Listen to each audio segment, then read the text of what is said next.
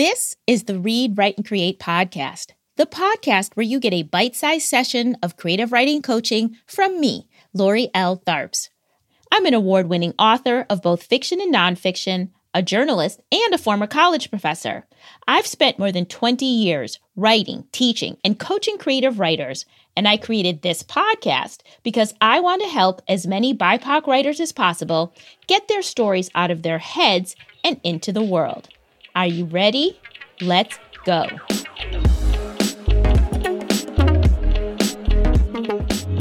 On today's episode of the podcast, I've brought another literary star to the show. This time to talk about creating a successful career as an independent journalist and writer, and to provide a masterclass on how to successfully launch, sell, and market your books. My guest is Mr. Ernest Owens, an award-winning Philadelphia-based journalist and the author of the new book, The Case for Cancel Culture. Ernest is the CEO of Ernest Media Empire, LLC. He is the editor-at-large for Philadelphia Magazine and the president of the Philadelphia Association of Black Journalists. As an openly gay Black journalist, he has made headlines for speaking frankly about intersectional issues in society regarding race, LGBTQIA issues, and pop culture. Ernest is the executive producer and host of the podcast Earnestly Speaking, and his work has been featured in the New York Times, the Washington Post, CNN, NPR, Rolling Stone, and other prominent media outlets. In 2019, Forbes magazine included Ernest in their annual 30 Under 30 list for his journalism work.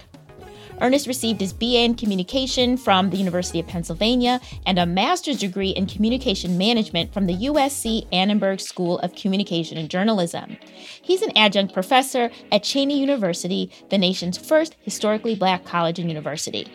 You guys are going to want to listen closely and take notes during this interview because Ernest drops a lot of useful and actionable tips and information about how he launched and continues to manage his wildly successful freelance writing career. And then we dig deep into book marketing and book promotion. I'm telling you, it is truly a master class in how to get your book out into the world. Even if your book is 10 years old, you can use some of these tips and tricks to sell your book. Now, I'm going to wait while you go get that pen and paper so you can take those notes. I am serious. Go, get your paper.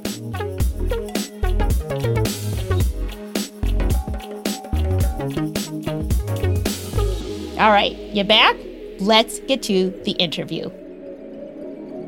Welcome to the Read, Write, and Create podcast, Ernest Owens. I'm so glad to have you here. Thank you for having me on. This is super exciting. Thank you so much, Lori. I like to start by asking my guest a very basic question, which is, what made you decide to become a writer? Wow, it's so simple, but it still feels very thought-provoking. I think for me, writing was the best way for me to articulate what was in my head. I've done a lot of public speaking, but what I loved about writing is that I had the ability to flesh out my ideas and my thoughts and even revise them in the process. You know, when you're speaking, whatever comes out your mouth, you can't really, replace. But with writing, there's an ability for you to articulate your thoughts, but also clarify them while writing. And once it goes out, it kind of feels permanent. It kind of feels, set in stone, like Rosetta Stone, as I would say. And I love that. I really love that. And I loved how there's almost like this sense of the work speaking for itself, literally. When we look at broadcast and we look at other platforms, there's other things that can entice and persuade. But when people read writing, right, when people actually read it, to be able to convey emotions and to provoke people and make people think beyond identity, beyond all of the things that oftentimes can shape our bias, that's power. And that's what I love about writing. The work speaks for itself. It's almost like the talent speaks for itself. There's none of these other qualifiers that could create people to dismiss. I'm 31 years old, but a lot of people in the city I'm in right now, Philadelphia and other parts, do not often know how old I am. Some people imagine a different world altogether. If you're on broadcast TV, someone could say, oh, well, that's a young guy. He doesn't know what he's talking about. But what if you just put out the words What if you just put out the writing and just let the work speak for itself? And that's kind of how I believe my career has taken off, because so much of what I've done has been inspired and been led by the spoken word. What a great explanation. And so it's so very true that there is a level of anonymity that one gets by putting their work out there and being judged by their words and not by what they look like, their identity, their age, that kind of thing. So that's great. What was your first job, your first professional writing job? Oh, my goodness. I was doing a lot of freelancing for HuffPost, but I wasn't getting paid. It was just a contributor. They were paying me in visibility. And while I was in college, that was great because visibility was awesome. And I actually was able to get a lot of opportunities from that exposure, but I wasn't getting compensated. It wasn't until I graduated, I started doing writer guides. I started freelancing. And I guess the real big paid writing gig I started getting was when I became a reporter and a columnist for Metro, which was the free paper in Philadelphia, Boston, and New York. And I had a nationally syndicated column that ran through Boston, New York, and Philadelphia simultaneously every Friday. It was called The Ernest Opinion, which is the same name of a column I had at the University of Pennsylvania when I was a columnist for our school's paper, the Daily Pennsylvanian. And so the same elements of what that column was about in college was what I did in my city. And it was a great opportunity. I wrote for them for a couple of years, and then next thing you know, I'm at Philadelphia Magazine in 2016. So there was a journey. Something I always like to ask, what would you say was your best kind of education to be a writer? Journalism is something that you have to do it. You know, you could go to Juilliard all day, but if you don't have the it factor or the hustle to actually act and perform, it doesn't matter. I mean, it really doesn't. You can do so many classes, but if you don't know how to execute and report or have the compassion, the ethical grounding, and the imagination in this business, you just won't make it. You won't. And some people say, well, how does a person with this many degrees and in fellowships can only produce like this and get this? But how does someone without that do it? It's because it's a grit. And that grit can't be learned. It can be inspired, it can be encouraged, but you just have to know by doing. And so I encourage every writer, every college student, every person that's kind of figuring out this, that you can only educate yourself so far until you have to be a doer here. Now, some expertise you have to, you can't just be a doctor and be a surgeon without the necessary courses. But in journalism and in writing specifically, you get better by doing the work. You can't skip the process. You have to do. And so it was very early in my career that I tell people all the time, no matter what, if you have a fellowship, an internship, a program, a check, you should always be writing. I write daily. I write consistently. I write stuff that hasn't even been published yet. I've written stuff that if a pitch didn't get accepted back in the day, one of the things I did was I always kept my drafts, because sometimes you can rework things in other pieces or take it somewhere that's more timely. But I never skipped writing, skipped the actual practice. No matter how good you are, you get better at it. And I definitely have gotten better at it through time, in my opinion. I look at some of the things I've written years ago and I'm like, oh my goodness, what was I thinking? But it was a sign of the times, and I give myself grace for that. But what I love is that in all of my pieces, from the very beginning until now, where I was in that moment was exactly how I felt, and I expressed it at the best of what I could do. And I don't have any regrets about knowing that I led with the best intentions and did the best that I could with what I knew and what I had. And so what I like to tell journalists and writers in general, travel, go out, meet people, network. That's part of it too. Your resume and your work can only be centered on writing alone. You need to have human experiences. I interned at Philadelphia City Council. I think that was one of the most pivotal experiences that prepared me to be a political writer, because I actually was in the dirt. I was in the mud. I was in the room where all this stuff was happening, working on political campaigns and exploring them. I did a lot of these different things. I went to Israel. I interned at a national lobby group. I went to Ghana. I've traveled. I've worked on volunteer projects. All of this exposure gave me insight that later inspired some of the best pieces I've ever written in my career. I love that. And that's something that I've been talking to my students about a lot, is this idea that you could be a very skilled writer, but if you have nothing to write about, what you're going to do? You have to live in the world and be about the world to know what to write about. So talk to me a little bit about that strategy, that idea of being an independent journalist. I feel like nobody owns Ernest Owens. Tell me about your mindset or your thinking about why not go for that job at a particular institution? Why stay independent? This is just a great question. And if you would have asked me this 2 years ago, I wouldn't have been ready to give the response I'm giving now. I decided to go independent early in my career because I was exploited. When I was young and just got out of college, there was a startup publication that was local that I wrote for and wanted to become the editor-in-chief of. That startup tanked, not because of me, but because it was just bad management. I didn't get paid the money I was due. I was giving my intellectual property, my IP, my value to a brand that I thought was going to take care of me. I believed everything. I signed a contract. I, did all this work, and then the money never came. And rather than this person who was running it honor their contract, they basically put me in a position where it was like, you're going to have to sue me in order to get this money. And I didn't have the resources or the connections that I have now. The amount was super low compared to what I'm making now. But at that time, it was crucial. And I had to put my career on pause, work for a corporation for a month with a high salary.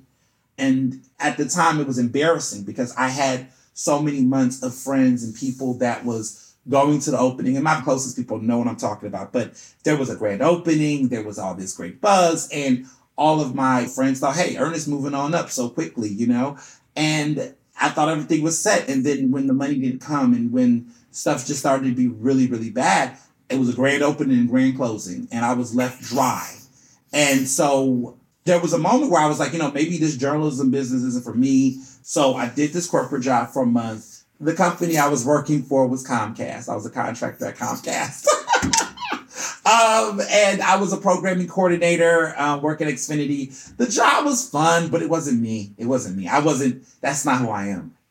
It just wasn't, but I needed to do what I needed to do. So I saved a lot of the money up and was trying to find a way to pivot, but safely pivot. And I promised myself in that moment after what happened to me, that if I went back into journalism, that I would not be working for a company, I'll be working with a company.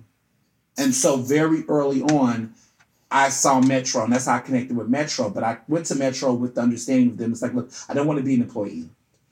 Can I have a freelance contract? I want to be able to do this where I have my freedom of my agency. And they were like, sure, okay. And that's how I got at Metro. So I shifted out of Comcast and went to Metro. And I remember people was like, wait a minute, what are you doing? You just left this good job. Why would you do this? I said, this is not my calling. I knew what I wanted to do. I just had to reinvent and reimagine what it was. Was it me or was it the situation? And I was like, I'm not going to beat myself up. I realized that it was nothing I did wrong in that situation. I just need to be more strategic. And so from then on, I began to freelance independently. And then a year of that in taxes, I realized, oh, snap. I need to write this stuff off. I need to get myself. So I ended up getting a financial advisor coach who I still have to this day. And this financial coach basically handles my bookkeeping, handles all of my finances on that front.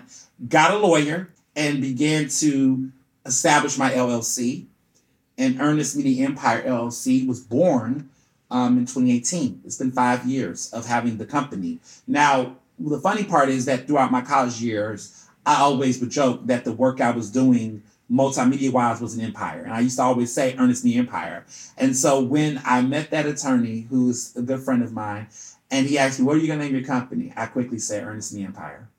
Because it was something that was already said. Since 2012, I was saying this, but it was never actually something that was actually legitimized. It was just something that was the name that I called all the things I was doing, but I had never established an actual LLC. And so in 2018, that's when it happened. And after that, we was on the road. I had the fluidity to take on contracts from various national and local publications. Philadelphia Magazine is a contract that I've had for 7 years. I've written for Rolling Stone Magazine. I've worked with BET. I've taken on many speaking engagements. I began to expand what I can bring to the table beyond just being a writer. And that was when I was able to explore my brand. I got my book contract through my company contract. I wanted to minimize any major liabilities and also be able to write things off. I do a lot of traveling. All of the traveling and things I do, if it's not being paid for by the organization I'm collaborating with, it's coming from me and my business account. What was great about it was that I ended up landing on the Forbes 30 under 30 list. And it was something to be said that, while everyone's out here working for companies, having these labels, my ability to be on the Forbes 30 under 30 list as an independent journalist doing my thing and reporting and writing, that was just one of the biggest achievements of my career. And since then, went off to interview people like Oprah, Vice President Kamala Harris on the campaign trail when she ran in 2020, and have been able to establish the brand individually where people know that any of the clients that I've written for or do work with, they know that they're not paying for just content. They're paying for what I bring to the content. And so whether I'm at Rolling Stone magazine, New York magazine, Philadelphia magazine, the Griot, wherever I'm at, I'm bringing my voice, my perspective to any of those situations. And it's so important for writers especially to establish their style and their voice. And I didn't realize that over the years that I was basically cultivating my voice, my perspective, and my unique signature approach that really took off. I'm bringing aspects of my Southern upbringing. I was born in Chicago. My family's from Chicago, but I grew up in Houston, Texas most of my life. I'm bringing my Southern background. I'm bringing my queer background. I'm bringing my Black queer identity, my millennial spirit to what I do. And I'm filling a void in the industry that needs to still include more voices like mine from different identities and walks of life. I'm so hopeful that people listening are hearing what you're saying. One, as a career journalist and writer, that you're not dependent on a corporation that may or may not fold, which, anybody who reads the paper understands that that is a real possibility. But also because you're saying you made your own way and you did it very successfully, which of course then leads us to the main point that we're here today, which is your amazing book. The Case for Cancel Culture, How This Democratic Tool Works to Liberate Us All. Can you tell everybody a quick summary of what the book is about? And then we're going to get into the strategy that you used to get the book out into the world. So this is my first ever book. And it was very important to me to do adult nonfiction. I wanted to challenge myself. I didn't want to go memoir. A lot of times Black queer writers and young writers like myself, we're typecasted.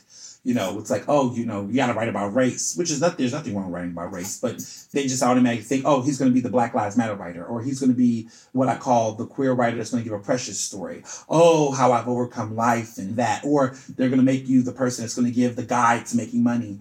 It's just very much so typecasted. And so very early on in my career, when I wanted to do a book, I said my first book was going to be something that was going to be universal, topical, and something where I was going to be able to add my signature flair. And I wanted to be something that was so me, but also something that no one had read from me before. So I spent many years writing and getting ready to write about cancel culture. And I've written about so much stuff in my career. And I was like, I don't want the book to feel like it's a second leg to something I've already done.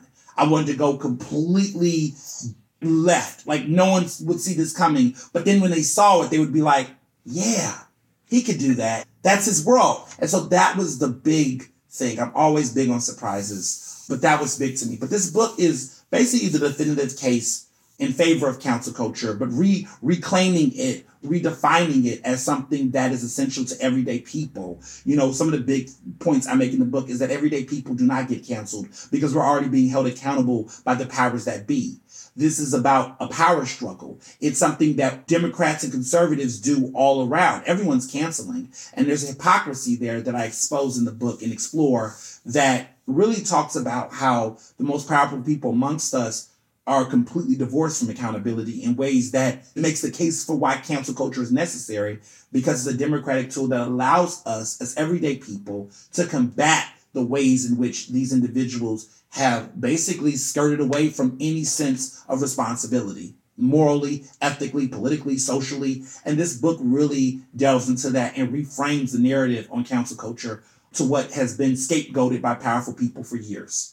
So it's a big book. It's a lot that's being said, but it was something that I was passionate about. A lot of the reporting, the interviews, the research I did was during the pandemic. So I was very preoccupied. It kept me busy while I was also finishing my master's. And I love the book. I'm proud of what I did. I'm proud of the audiobook.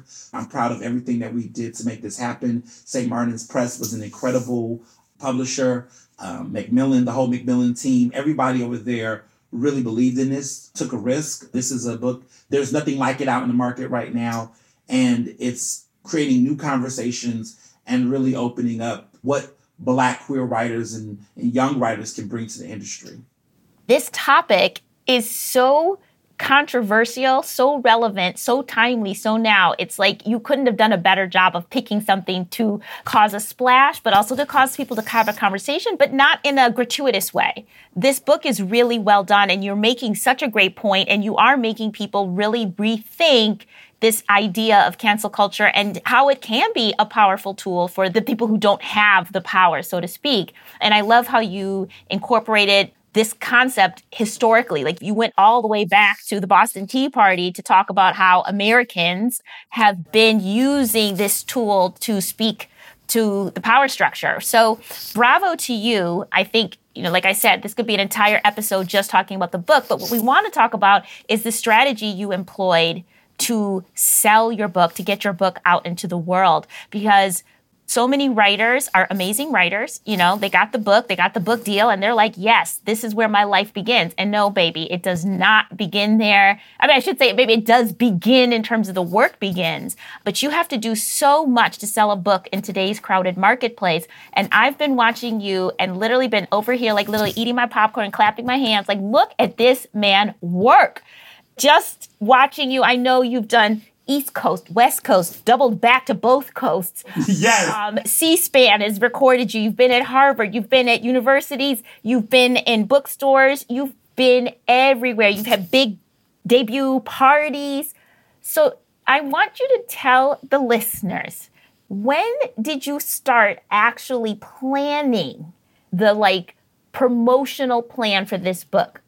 I would say first, get the book done, because you can't. What I learned with my particular book and how the topic evolved, if you try to do anything before you get the actual book done, when that book was done, when that manuscript was complete, I immediately went into, okay, I have something to now sell. I was like, I need to fall in love with this book and put myself into it. And so I didn't think about marketing in the writing process. I just wrote the best damn book I could write. And so once that was done, then I went quick to marketing. I said, okay. What was easy for me was that the people I interviewed for my book, that were sources and people I interviewed for my book, they quickly became, in my mind, the first big ambassadors. And that's because I wrote adult nonfiction. So you're a fiction writer, this might not apply to you. But for me, the people I interviewed in my book, specifically, they became people that were quickly the first ambassadors outside of myself. The first rule I told myself is that, number one, the biggest advocate, the biggest spokesperson, the biggest representative of your book, the top CEO or chief financial officer making sure your book sells is you. Publicists, everyone else are also a part of that cabinet, but what you bring to the table, what you give, is what they're going to respond to. So if you're very I don't want to talk to, I don't want to do any interviews, they're going to stop giving you interviews. If you don't show an energy to perceive, it's not going to put the fire in them to also step up as well. I came from the jump as much in love with writing the book as I was with marketing the book. You have to get yourself in the mindset that this is still a business. This is still an industry. That books are not only meant to be written, but also to be sold. And so half of what I did was put the energy into writing, for sure, but then also was just as passionate about promoting it. I had worked too damn hard to write a book this deep and this intense for me to then not put my best foot forward in marketing the book. The level of promotion and energy and enthusiasm I have for getting this book out to the world is indicative of the level of passion I had in actually exploring the topic and writing it. And people see that. People see that journey. I didn't know you even knew, right, Lori? Like, I was like, what? You see me out here doing this? But that type of tenacity is what has gotten people to reach out to me, to do interviews, to promote, to get involved. Because when people see you working hard, it doesn't go ignored. And so part of my excitement about the book has made other people excited about the book. It also has solicited things beyond my initial blueprint. But I did have a blueprint. And so for me, I said, okay, the publishing team is going to have their own marketing strategy, their own campaign. What is the Ernest campaign for this book? What am I planning to do? How much of myself am I giving to it? So for starters, I cleared some of my calendar. I do a lot of things. I'm a professor at Cheney University. And so this spring semester, I took a sabbatical. I took off. I said, look, I can't do professoring. I can't teach this semester because my book is here. I need to make time for that. I gave myself the ability to say an opportunity could happen at any moment. How am I going to prioritize this in my time? Some things may have to go. Some things need to be tabled until further notice. But I need to give myself some level of time. So I always encourage writers, in my opinion, is that the first 6 months your book come out, clear that calendar. If you really want to do the damn thing, clear that calendar because you should want to give yourself the ability to travel, to do other things. So the first thing I did was I cleared my schedule and made myself super flexible for the first 6 months. And that was easy for me because I'm an entrepreneur. But for other people, don't put too many heavy things within the first 6 months of your book. That was something that was very important to me. I got married in 2021.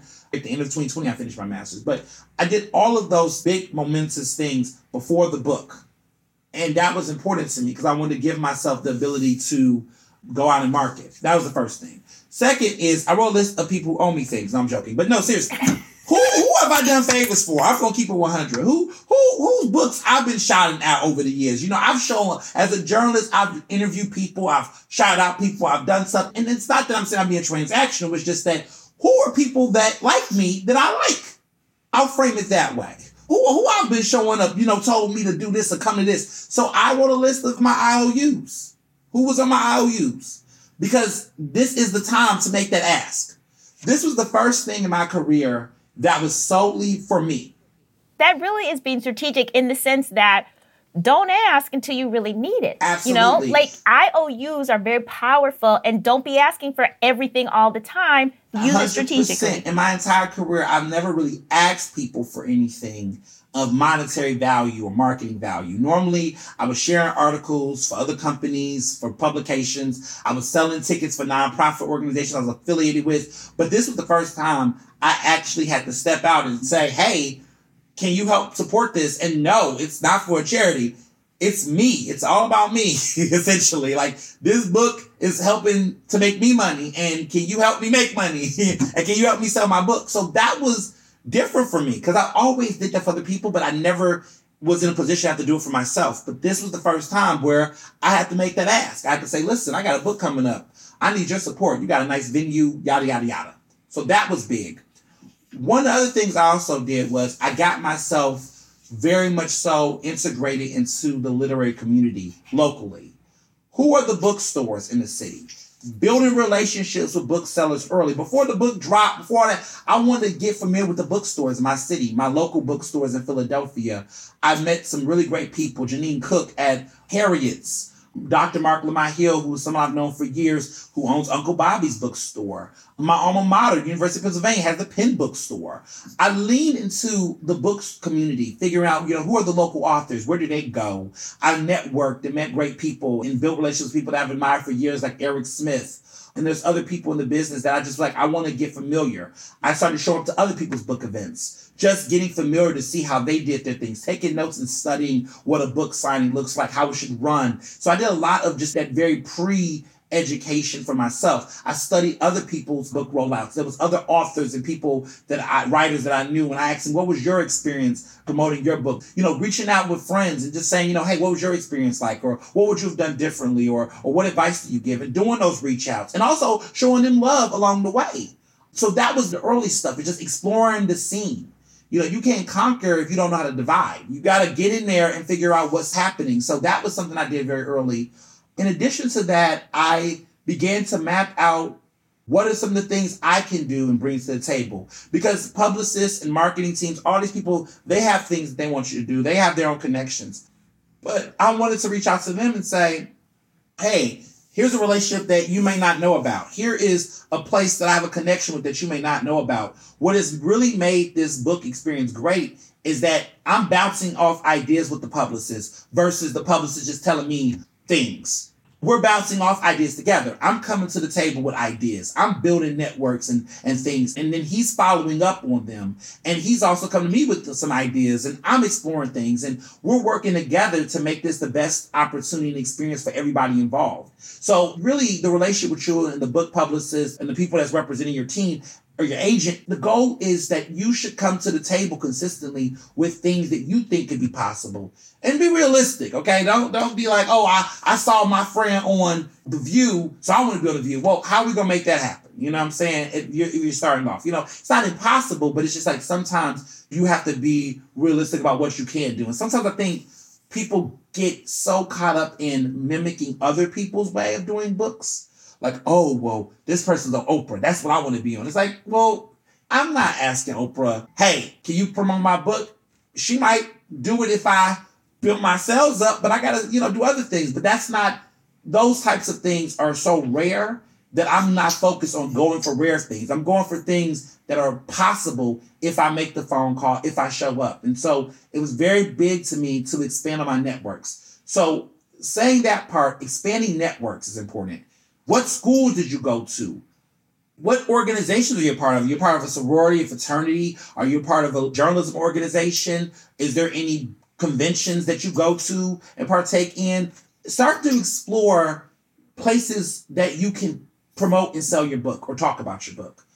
That was not hard for me to do. I have a long laundry list of schools and places I've worked with, spoken at, and that was opportunity. One big thing I would also add is connect with a local bookseller or distributor, independent distributor that can sell your book on site.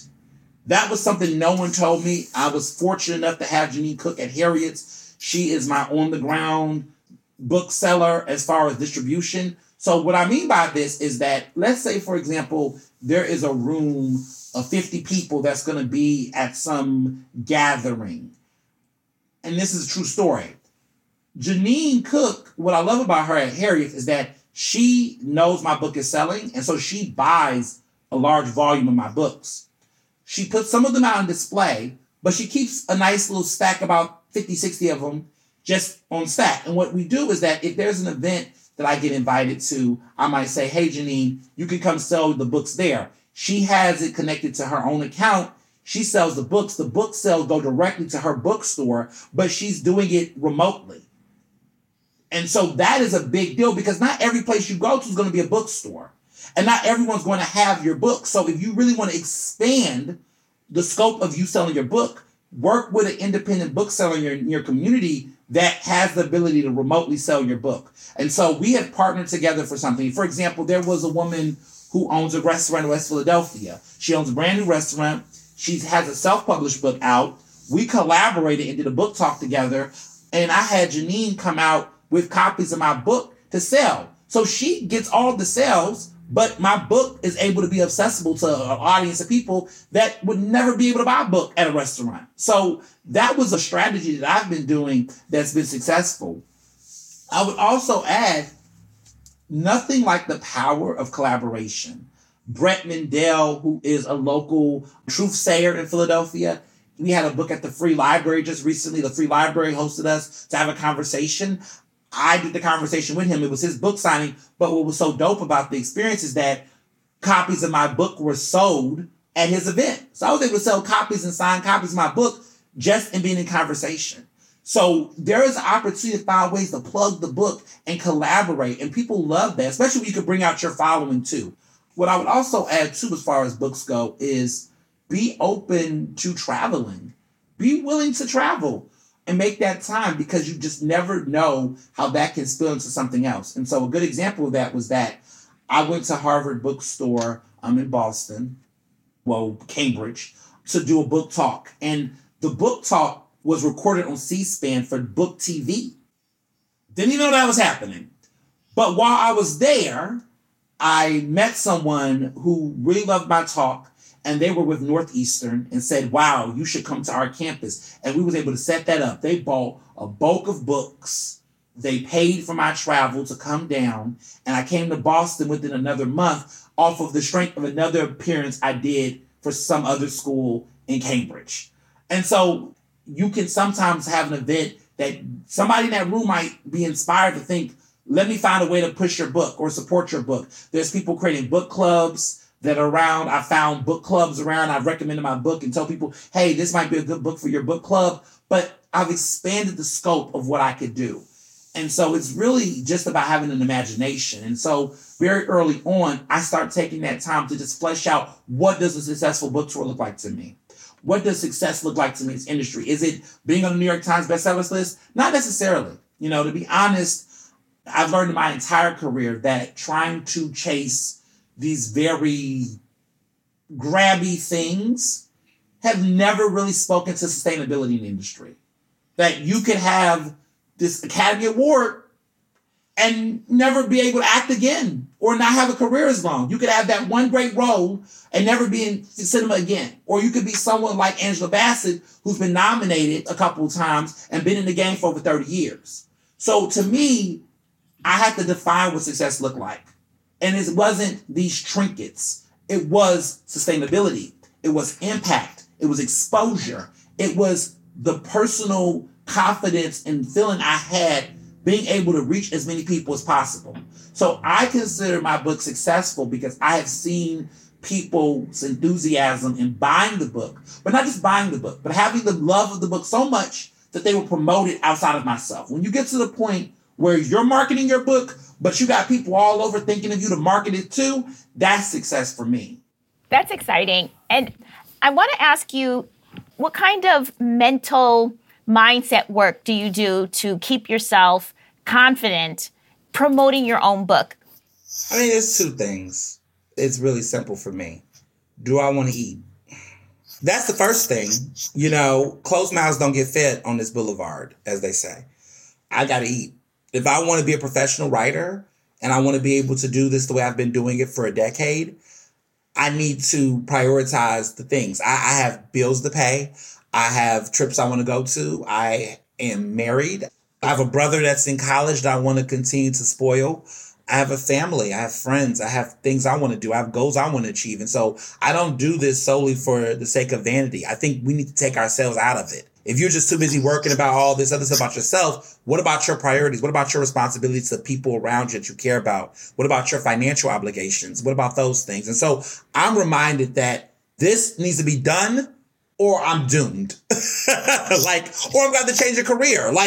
You gotta go back to Comcast. You're gonna have to go back to Comcast. Right. You know what I'm saying? I love Comcast. They sponsored things for me. I actually had my book signing at the Comcast Technology Center that they sponsored. So shout out to No, we love Comcast. Comcast, we love you. You can sponsor this podcast. And there's Wi-Fi here too. So yes, no, but to your point, my mom works for Comcast. Fun fact. Yeah. So I tell people all the time, it's a matter of if you can afford to simply second guess or to think, then you are privileged. What a privilege it is to be able to decide whether or not you want to market or promote your book. A book that technically some people would have killed for, would have done everything in their wildest dreams to have.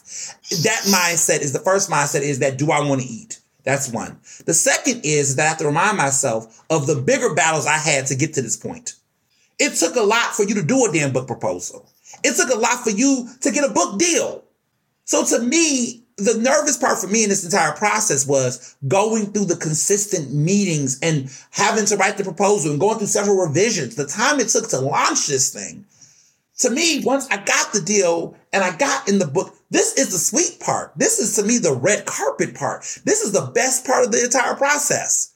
I'm in love with this process because the work has been done. So if you're telling yourself, I don't know how I can pitch to a bookseller. How did you pitch to a company to invest in taking your book compared to thousands of curaries they get every single month that they chose you?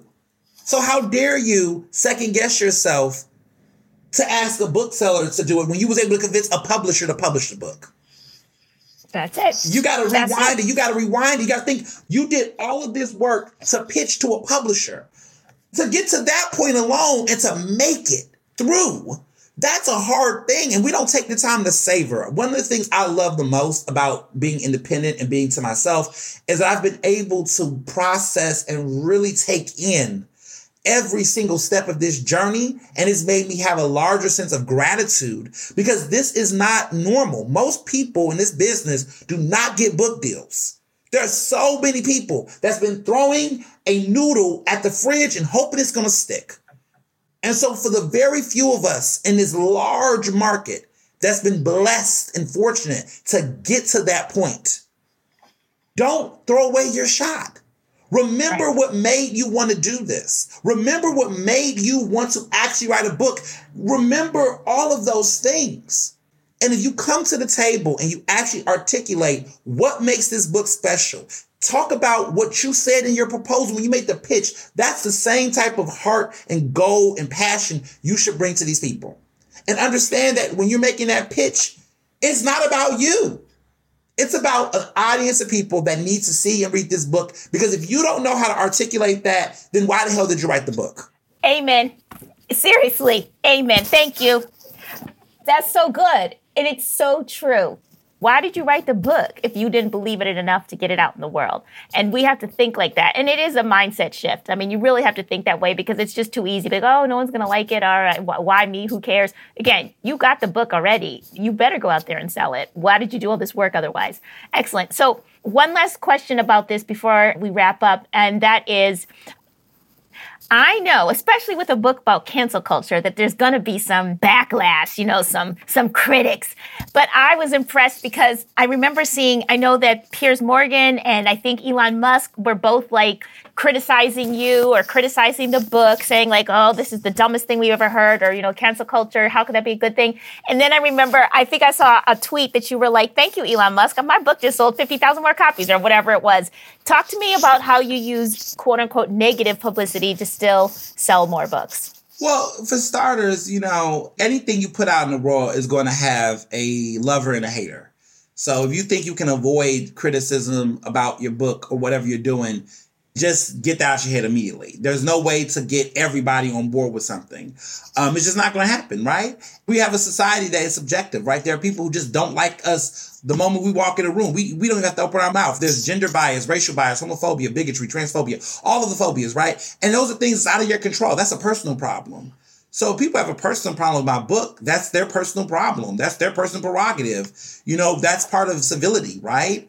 As long as people are respectful and keep their hands to themselves and fall back, we're good. So, Elon Musk felt some type of way. I'm flattered that he even knew I have a book out. I'm like, well, damn, you're one of the richest men in the world. And you read something I wrote. And we're both Penn alum, by the way. He went to the University of Pennsylvania as well. But the fact that you took time out your day to let people know when that happened, I told everybody, look, Elon Musk said something. We didn't care what he said. Everybody was like, what? The book went to #1 in new releases in certain categories on Amazon. It was just the traffic. I was like, thank you. Because there's a group of people that probably read the book. I don't care. They read it, but they read it. And maybe some people learned something new. I don't know. But it was just like the fact that happened. Piers Morgan, brought me on his show at the very beginning when his book came out. And it was a very hot and heated interview. But the funny thing I can say is that now that we're in May, I've been on the show 2 times since. I was like, why are you so obsessed with me? No, Mariah Carey said it best. I go on. And look, people, it's whatever. But I go on there and there's YouTube views of videos that has over 500,000 views. And they're calling me the author of The Case for Cancel Culture, the logo, the branding. People are looking it up. And every time I make these appearances, I can go on Amazon because there's sales all over the place. But Amazon, I can just see it comes back up in the top 10. We're 3 months in the book and the book is still on those charts. They're still in conversation. People are still getting exposed to it. And I'm consistently on a daily basis getting emails, letters, notes, DMs from people across the world. From Great Britain. I have a whole Great Britain contingency. I've made so many TV appearances in Great Britain that there's a whole subsector of followers of mine that's from the UK. I've gotten a lot of American podcasts and radio interviews, But I have not gotten many TV interviews in America. I have not been on MSNBC for this book, CNN, any of these places yet. But, Britain now, been on different outlets. And so I've been flattered. I'm on, Dan Wooden has a show in Great Britain. I'm on there like every month. Piers Morgan, I've been consistently on that show.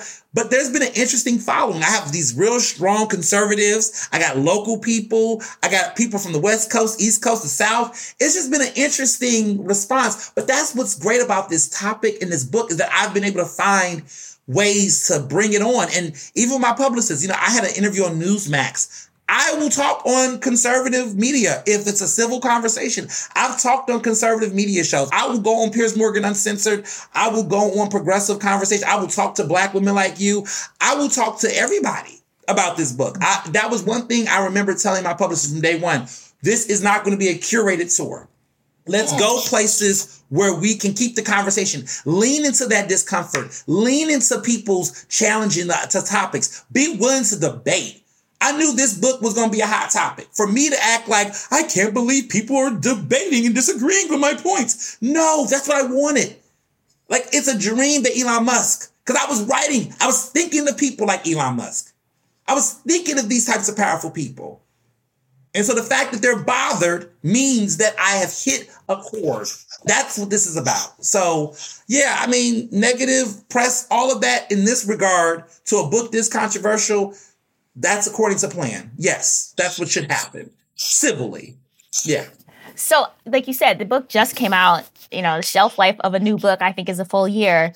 But can we ask, are you working on, do you have an idea for your next book? Is a next book, or is there a film, a documentary? What's next for Ernest Owens? More things to come. More things. Every option is on the table. Everything's on the table. And I love to be in a position where I can be able to just say anything is possible. And I'm looking and exploring various ways to continue what I do. And so I always tell people to stay tuned. But one thing I will say is what I can talk about is this book and this book tour. I'm going to the South this summer. I'm looking forward to Houston. I'm looking forward to New Orleans around Essence Fest. If you're around, man, you might catch me over there in New Orleans. I'm going to be in Houston.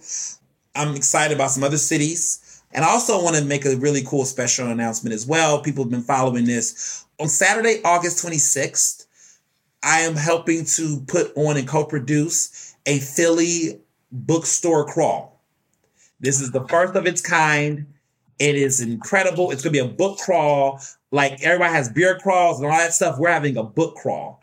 And it's going to be on Saturday, August 26th, that afternoon. We're working with various bookstores, myself, Eric Smith, a couple of local authors, and some great notable writers. I think that's so awesome. And I, of course, will put links in the show notes to all of those sites for the Philly book crawl. And I just think that's a perfect way to end here. Thank you so much for sharing that. And I hope people got so many ideas and inspiration about what to do. And the final thing that I like to remind people is that your book is always new, as long as everybody hasn't read it yet. So even if your book came out 5 years ago, you can still use these ideas that Ernest just shared to go back out and sell your book some more, collaborate, create an event. Look what happened with Black Lives Matter. You have books about race that no one was touching it with the same level of energy until that happened. You never know what topic could make people reinvent if a person passes away. Look, we lost Harry Belafonte last month. There's a rise and uptick in people reading the biographies about his life and reading his book. You just never know how your role can shape and shift things. You just never know how it can impact and inspire people and how it can come into the conversation in a different way. And what I love about this topic on cancel culture is that, look, we're going to be talking about this for a while. And what I love is that I'm already getting it happening now where I'm getting media appearances, not to promote the book, but just as, hey, we have a topic on cancel culture. You wrote this book about it. What do you got to say about it? That's cool. That's some residual income that I didn't even see coming from speaking engagement. So, your book is your book. Your book is as old as you make it. Your book is as fresh as you make it. Your book is your story, your journey, and how you come to the table and your mindset is what's going to change the altitude of how far it goes. Amen. Thank you very much. Tell the people where we can follow you and your story and your book on the interwebs. Absolutely. So my website is ernestowens.com, ErnestOwens. On there, you can find my publicist, my booking agent. So if there's appearances, things like that, that information is all on the website. You can also follow me on Twitter and Instagram at Mr. Ernest Owens, MrErnestOwens. I'm on Twitter and Instagram, and I'm also on Facebook, but Twitter and Instagram is where you'll find my most public posts and things of that nature. And you can get my book wherever books are sold. And just also too, I do the audiobook, and I am the voice of my audiobook. So if you loved what you've heard, my sound, my cadence, this is exactly how I read my book. I love it. And I've heard that it's been getting great reviews. People love the audio version of the book. So yeah, Ernest, he's not lying. Check out the audiobook as well. Ernest, thank you so much for being on the Read, Write, and Create podcast. We appreciate you. Wish you all the best of luck as you continue with your southern leg of your, I'm going to say, continuous book tour. Thank you so much, Lori. I appreciate it.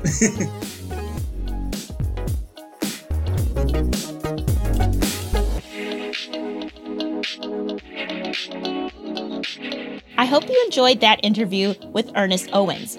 I mean, I'm pretty hyped after all of that. I hope you are feeling inspired and motivated to take control of your writing career and to get your books out into the world. Here are some takeaways I want you to remember about book selling and book promotion. 1. First and foremost, write a good book and fall in love with that book. 2. Fall in love with the promotional process as much as you loved the writing process. 3.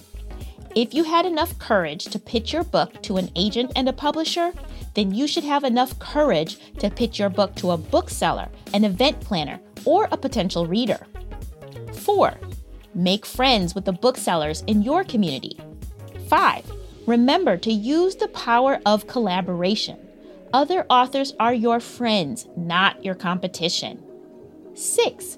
Define what success looks like before you start the book selling process. 7.